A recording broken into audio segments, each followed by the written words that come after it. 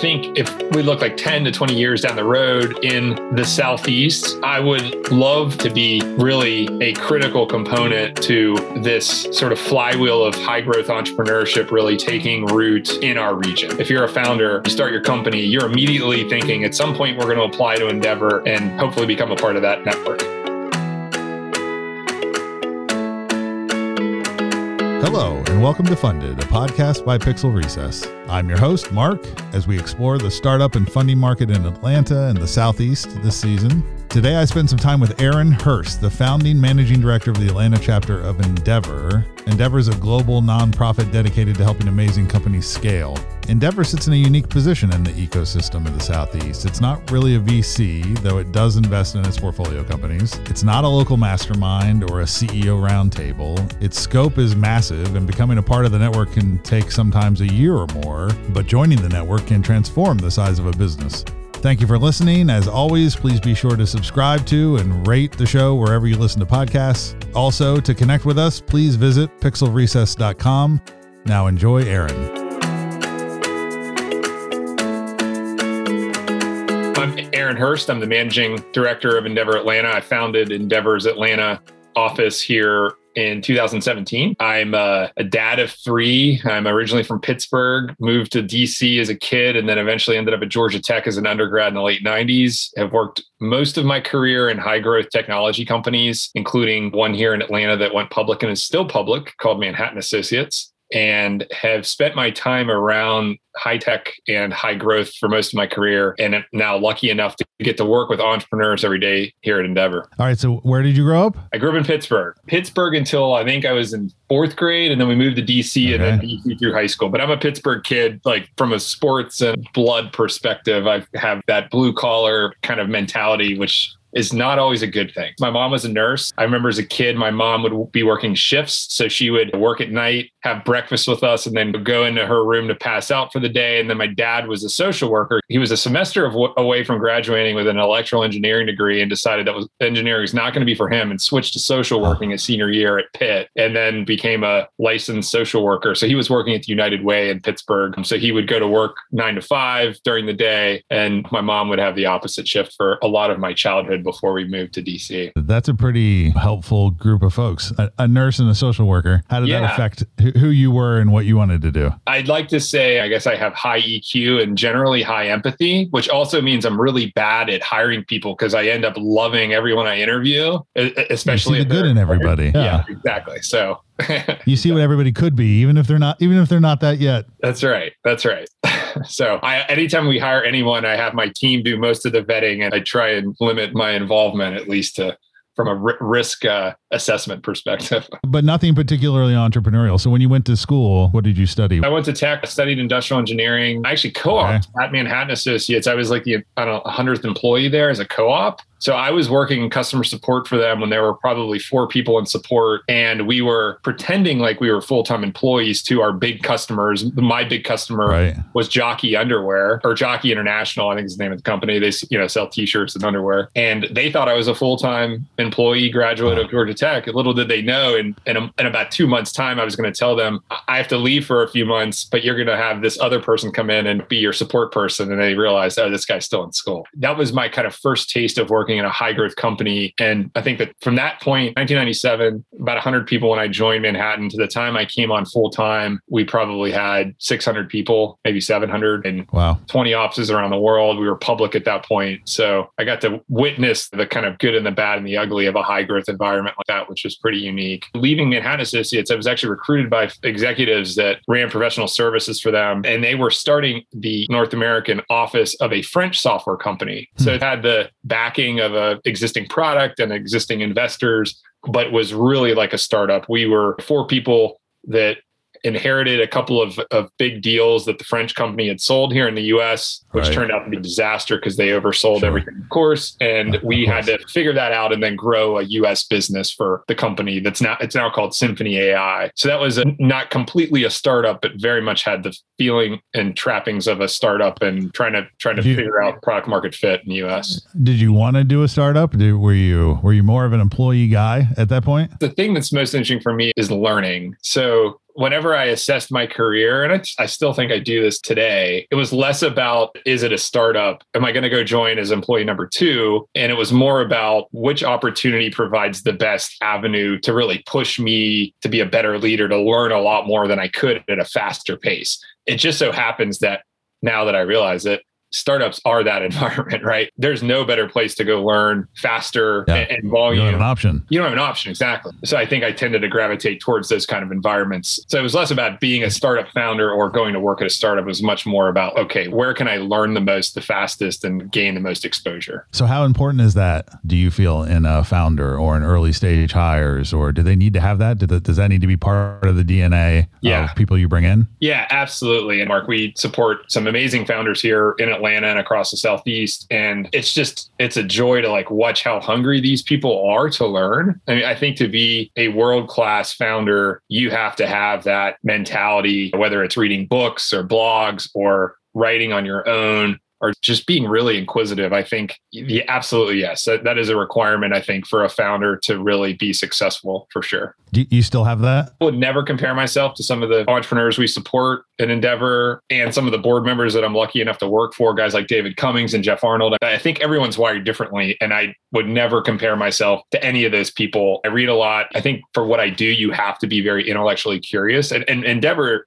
works across industries. So we're not just talking to technology companies. So not only do you need to be curious, you also need to be curious across a lot of different things. I'd say yes, but I don't want to compare myself to some of the people that I'm lucky enough to work with. So, but you would say your drive is more to learn than it is to build. Yeah, I think it's a mix of both. I think if I had to prioritize, I'd probably say learn first and build second. I've been lucky enough to be in building modes throughout my career, even after the French company I mentioned earlier. After grad school, I ended up getting recruited to go work at a big old service bureau company called Ceridian, which people who haven't heard of them just think ADP, but for mid-market size companies. And people who work in those mid-market companies know who Ceridian is. And they were in the process of basically brink of bankruptcy. They were private equity owned, had a ton of debt, and they had one choice and one choice only, which was to try and convert to being a SaaS cloud business. And they were lucky enough to acquire a really early, amazingly run SaaS business called Dayforce. And so I was brought in right after that acquisition to try and help transform the company as part of a team, obviously. And so that was a lot of learning,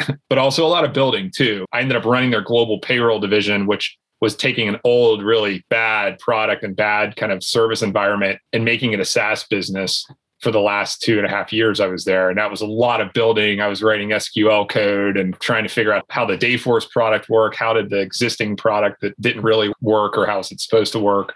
Talking to customers, trying to understand what kind of product they would want to buy. How did you first hear about Endeavor? One of my best friends from business school, who I kept in touch with for several years after business school, a guy named Michael Patrick, amazing human being, one of my closest friends. We get together every quarter while I was at Deloitte and then at Ceridian. And, we would swap business ideas with the hopes of maybe starting a company together someday. And one day he called me up and said, "Hey, I'm leaving my really good investment job at this real estate firm to start this business called Thanks Jeffrey." And the idea was to have a concierge service for busy people where you could pay somebody a certain amount per week. And this person would come in, they'd help you get your groceries delivered. They'd tidy your house up. They would manage the Comcast guy coming when you can't be there, the things that you don't want to deal with. What year are we talking about?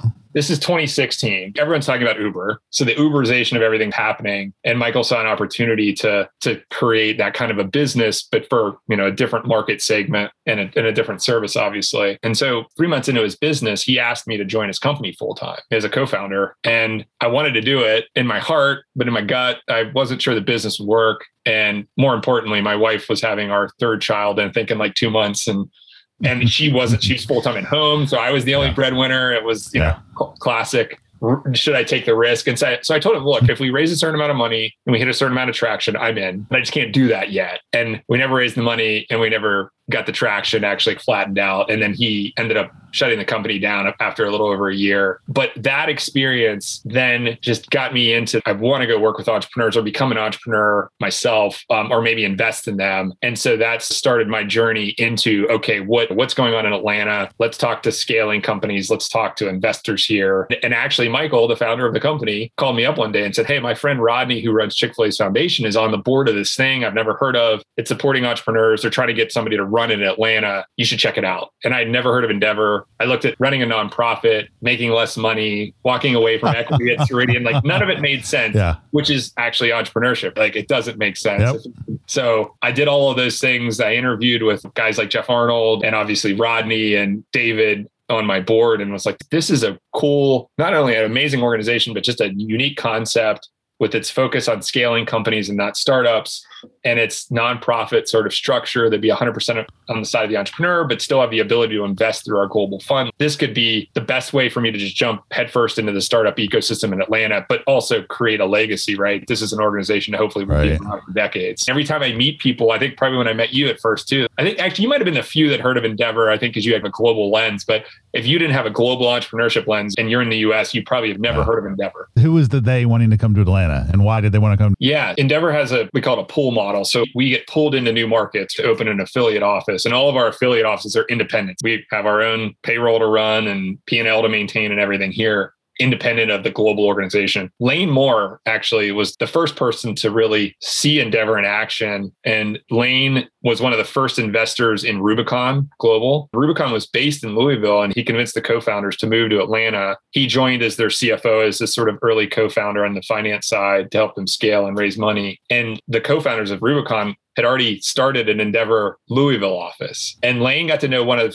the co-founders of Endeavor through that too, because he was also an investor in Rubicon, a guy named Peter Kellner. So Lane knew Peter, he knew of Endeavor, and then he saw Louisville getting an office and said, wait a minute, like Louisville's great, but Atlanta's way better. Maybe he doesn't need it, but then he understood how it worked. And he was the main one to raise his hand. So he went to Boland Jones and said, Boland, like, you need to be the guy that helps me get it here. Boland is close friends with Jeff or talked to Jeff about getting involved. And Rodney and Sanjay Gupta and others, the network effect sort of took over to get our founding board put together. What's your assessment of whether or not Atlanta needed it? It is an interesting question. Endeavor operates in markets that we call them emerging ecosystems for entrepreneurship. And that's a wide spectrum, right? We have Endeavor Ecuador, which is like really early stages. I would say needs Endeavor, but might even be too early for Endeavor in some cases, maybe not Ecuador specifically. And then you have offices like ours. And I'd say we just launched one in Colorado based in Denver. They've got 5 Series A's getting announced every other week. And Atlanta's kind of hitting the same sort of motion too. Endeavor has a wide range of where emerging ecosystems sit. We're definitely on the more mature end. What I would say though, Mark, and I still see this today, is there is still a more conservative culture in Atlanta in the Southeast for startups. So that, generally speaking, reduces the size of outcomes that founders can have, because they're likely going to bootstrap it longer than they would have otherwise. So they're going to raise less capital. They're probably conditioned to think that capital here in our region is sharp elbows and 4x liquidation preferences and all kinds of crazy stuff, which is actually valid in some cases. Like they should be, in some cases, a little leery. So they'll raise less money, they'll scale to a lower degree. We've seen that in our work just in the 4 years we've been here. So I think to answer your question, absolutely, there's definitely room for Endeavor here in Atlanta and the Southeast, especially to be this organization that can help push founders to think bigger, to have more confidence in scaling a company that could IPO, a real company, not everyone wants to build $1 billion business, but like really providing a pathway for them to be able to do that and having this unique independent organization that gives them support along the way. I've spent 20 years now down here trying to figure out some of that, why we have all of the difficult stuff for an ecosystem that you could never build if you wanted to try. If you started somewhere and you said, well, you know what I'd like to have? I'd like to have 3, 4, 5 universities within a stone's throw of each other. I'd like to have the busiest airport in the world. I'd like to hit fiber everywhere I dig a hole. I wouldn't mind having a deep water port right down the road. Things you could never develop on your own. Yeah. We've got all that. And yet the dynamics are what you just described. And in the past, they were even worse. Why do you think it all developed that way? And what kinds of things do we do to move the needle? That's a great question, Mark. So this is one guy's opinion. So the caveat of caveats. One piece of it is that if you look at jobs in Atlanta and frankly our region, it wasn't that long ago that most jobs were in rural communities in Georgia. And granted, they were in Silicon Valley too back in 1940 and 1950. Silicon Valley is probably like 500 people or something. But if you think of the sort of gold rush culture of San Francisco, just using them as the benchmark, if you will, of kind of entrepreneurship flywheel. They have that kind of risk-taking culture back to the gold rush days of the 1800s. Atlanta, the Southeast, we have a more conservative culture. I think a less risk-taking culture when it comes to new business creation, which I think tends to lead towards more traditional business creation, manufacturing, physical products. And if you think of big names in Atlanta, you have an airline, a beverage maker, a home improvement retailer. You have a logistics, delivery company too. Sorry, UPS. Right. And by the way,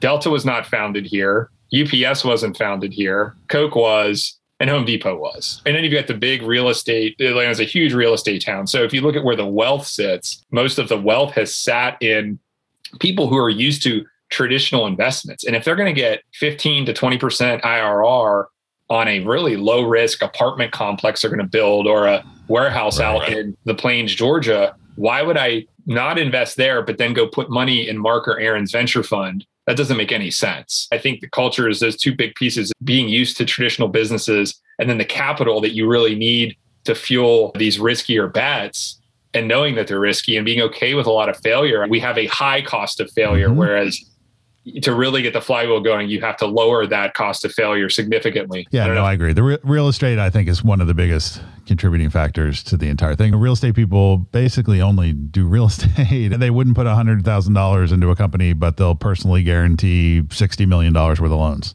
That's right. On real estate projects that they feel like they can understand.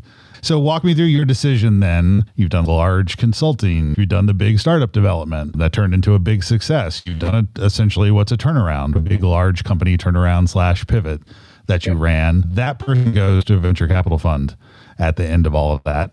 Why did you not go do that and instead decide you were going to run a nonprofit in Atlanta, although it's related to all that? But what was that decision point for you? Yeah, that's a great question. I tend to be a bit of an idealist, I guess. So the ideals of something like Endeavor, I aligned really well with their values and having this 100% on the entrepreneur side organization that's independent, that can really help these founders scale. That resonated really well with me. The second thing was, in some ways, I guess I'm a franchise owner, right? I don't own anything, but I'm the guy who started the Atlanta franchise, but it's a startup. Starting an Endeavor office anywhere in the world, it is like a startup. I had months where I was barely making payroll. It took several years to get people to take us seriously here. We still run into people who don't know who we are, who probably are very skeptical of what we do. All things you get when you start something. I think I mentioned it earlier, like the idea of, selfishly creating a legacy that will last for years, no matter who's going to run it after me, I think was really appealing. So to summarize two things, one is that this idea of giving back and doing something unique for Atlanta and for our region, because we're really in the Southeast now, not just Atlanta. And then secondly, being able to really found something, like start something, not completely from scratch, but really getting that experience of starting something very early on, I thought was very compelling.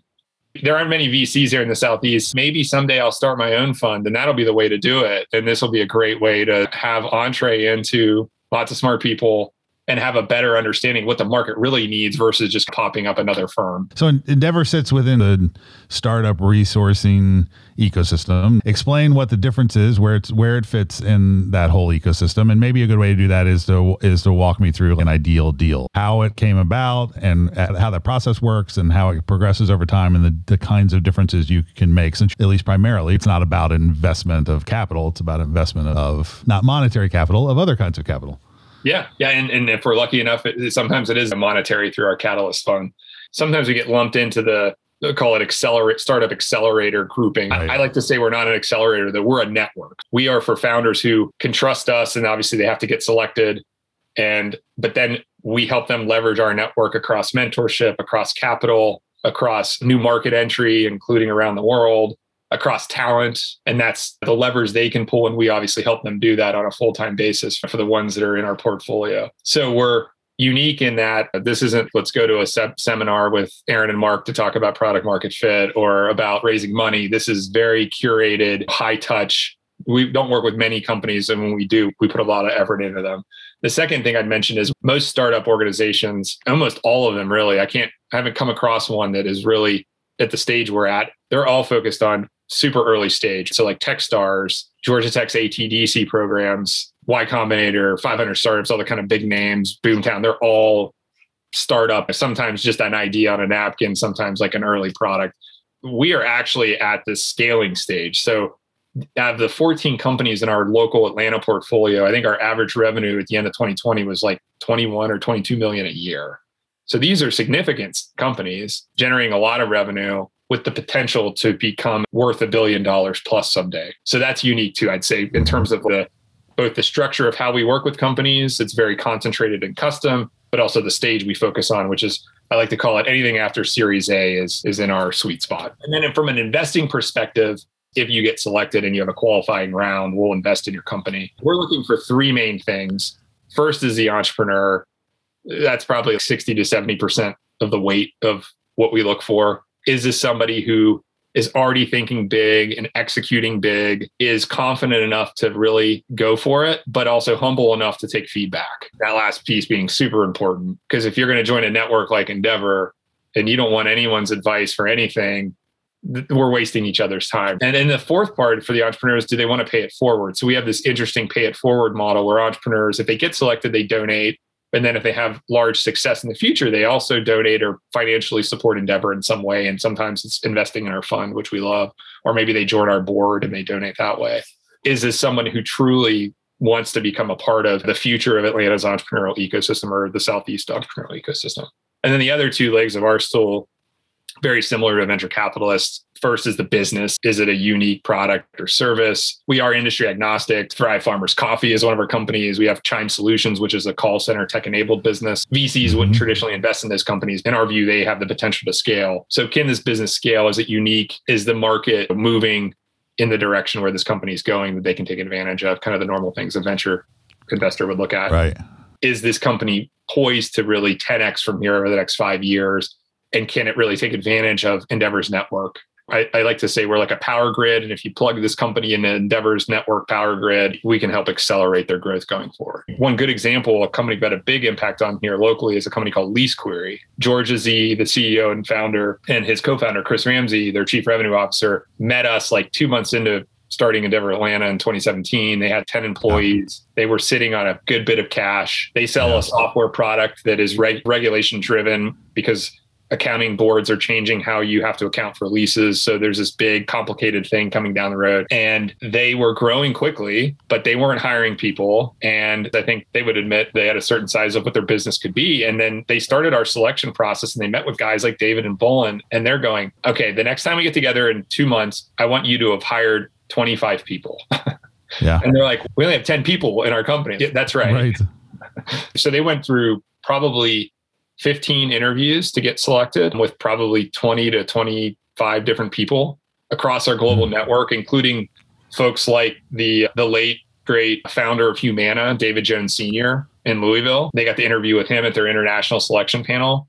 Chris and George talk about how every time they come to an Endeavor interview, they're like, oh, we're so busy. We got to go to this This is back when everything was in person, by the way. So, right. Yeah, sure.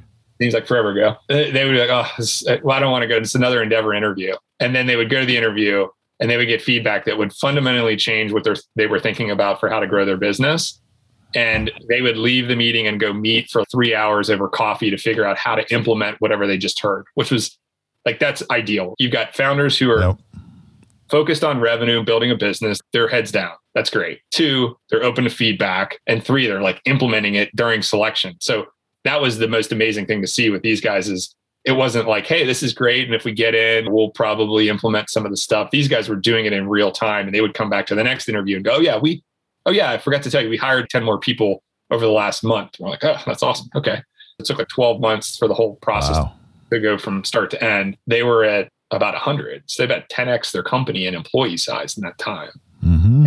And a lot of it was pushing them to think bigger and have confidence that they could spend the money they were sitting on in their bank account because they were getting most of their customers to pay 3 years cash up front for their software. They were bootstrapped. They had tons of money. And George is an accountant by training, super risk averse. So he's sitting on like two years of cash flow. George, it's okay to go down 12 months. You can use the year and you can feel you're not going to go out of business. But they took all of it in stride and implemented it. Revenue, like I said, I think was like 8 to 10x over that year. And that was them executing. That wasn't Endeavor. And then it was tactical advice too. Okay, we're a B2B SaaS business. How do I create an effective BDR model? How do I hire the right marketer that can feed into that? Who owns the BDRs? Is it marketing? Is it sales? How do I build my sales team out for account execs for demos that have closed, that are deals that are moving forward and bigger accounts? They got a lot of tactical advice along the way there too. And they were getting hit up by investors left and right. So they got that advice too. It's, you don't need the money. You can keep bootstrapping it. That's totally fine. And if you got the money, here's what that would mean. And they actually went through a big fundraising process. They decided it was worth raising money. And we helped along, in that process. And then they ended up closing a $40 million round with Goldman Sachs back in late 2019. Talk to me about a deal that didn't get done. Tell me principles about people that know about it, feel like they would be a good fit maybe, that you all spend time with. What are the things that keep it from actually happening? I think for the ones that haven't got selected, you can group it into a couple of groupings. One would be the too early grouping. Sometimes that's just revenue concentration issues. So you've got, 5 customers and one of them makes up 70% of your revenue, even though your revenue looks nice and Series A-ish. That's happened before. By the way, our process is iterative. So most people that don't get selected get invited to come back. So it's not we're not going to invest. Sorry. It's, hey, You made it to the local level of selection and you didn't pass. We'd love to work with you to get you to come back in a year. I'd say lumpy growth, companies with really long sales cycles or just roller coaster growth rate over the previous couple of years. Those I think have been challenging. We had one that was an older business, amazing founder that was trying to have a different go-to-market channel. So going from B2B to B2C.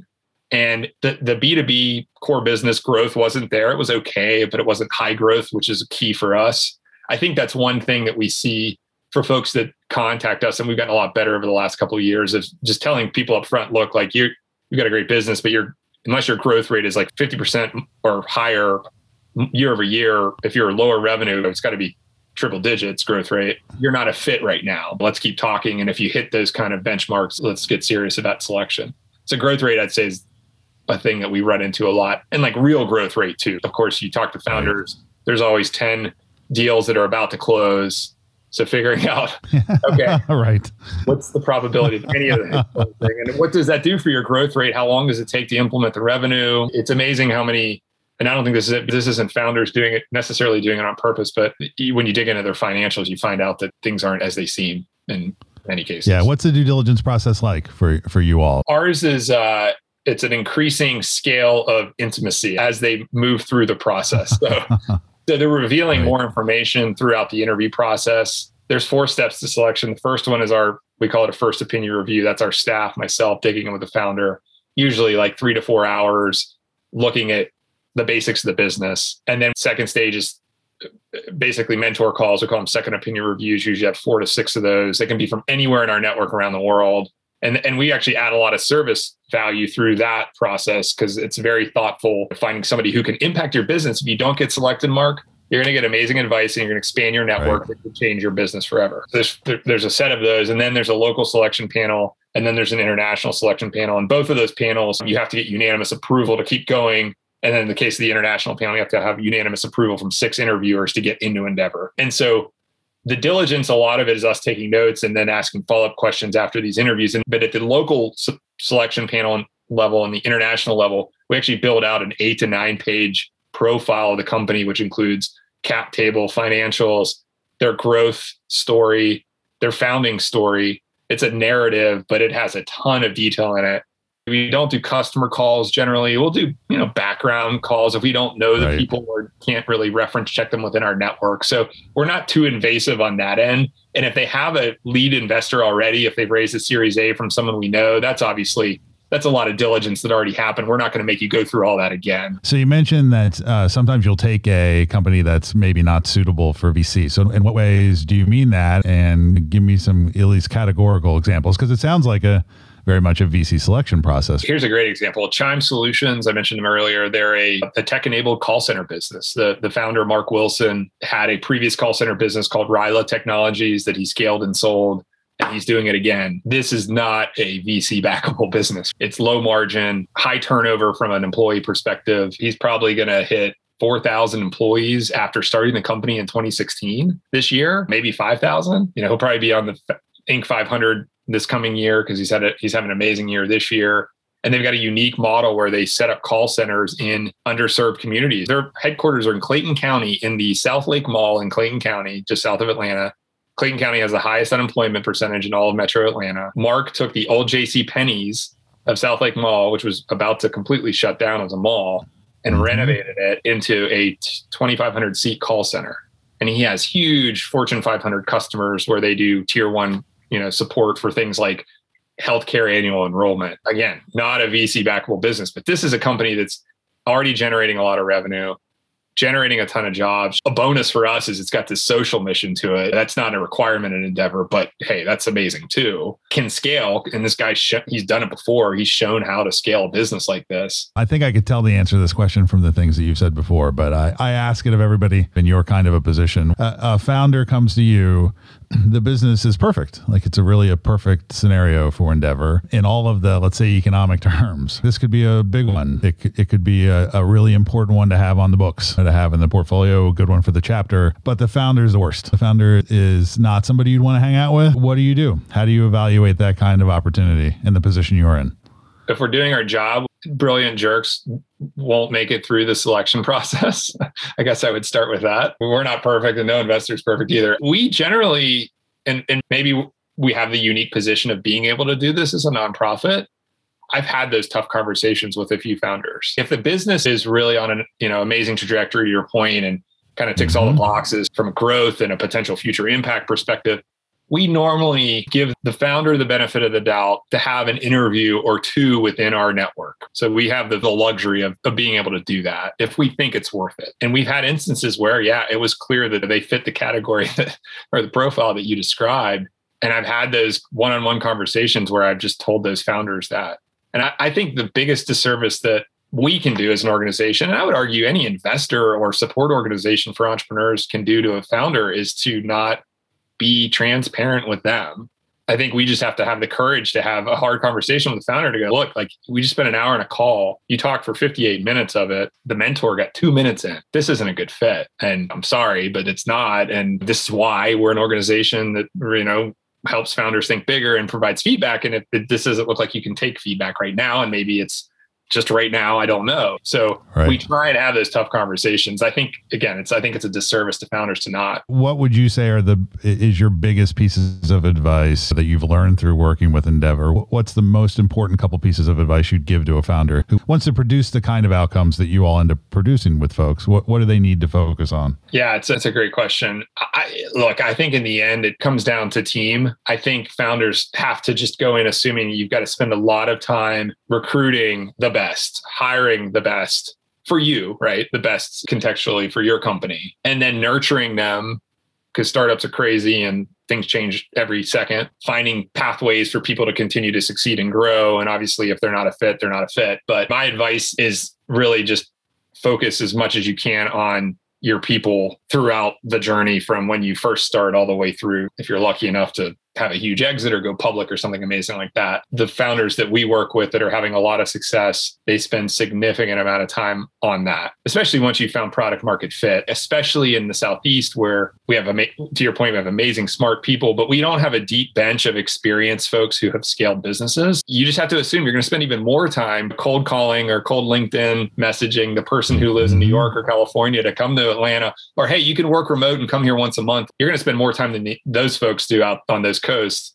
finding the right people. That'd be my advice, is just really think hard about your whole process around recruiting, hiring, retaining, growing people. Like, spend a lot of time on that. Talk about legacy. Tell me about why you're doing this and what you hope it ends up as, how you hope to be remembered in the context of all of it. Yeah, that's a pretty heavy question. A couple of things. I think if we look like 10 to 20 years down the road in the Southeast, I would love to be really a critical component to this sort of flywheel of high growth entrepreneurship really taking root in our region. I think that would be one. The second would be we are a premier network. So we're not for everybody and it's merit-based. So I want us to also have that sort of brand where if you're a founder, you start your company, you're immediately thinking at some point we're going to apply to Endeavor and hopefully become a part of that network. I don't know how many years that will take, but that would be the second point. And then the third point, we have a long way to go in terms of inclusion and entrepreneurship in general, not just in our region, but across the world, and especially in the US. We have our own unique challenges. I would like Endeavor to be a critical player in helping unlock amazing founders that you and I might not know or see, but unlocking their potential and providing kind of an open merit-based platform for them to scale their business beyond what they ever thought they could. We just launched a program that's pre-Endeavor called Scale Up ATL, where we're going to select 4 to 5 Black-led startups that are at seed to Series A stage. And we're literally interviewing them this week and hopefully selecting them the next few weeks. We're taking the very kind of early first step for us to hopefully make that happen at an even faster rate than it is today. And we obviously have amazing Black founders like George at Lease Query and like Mark at Chime Solutions. I think amplifying their success is going to be critical too. And they're already starting to do that in the community.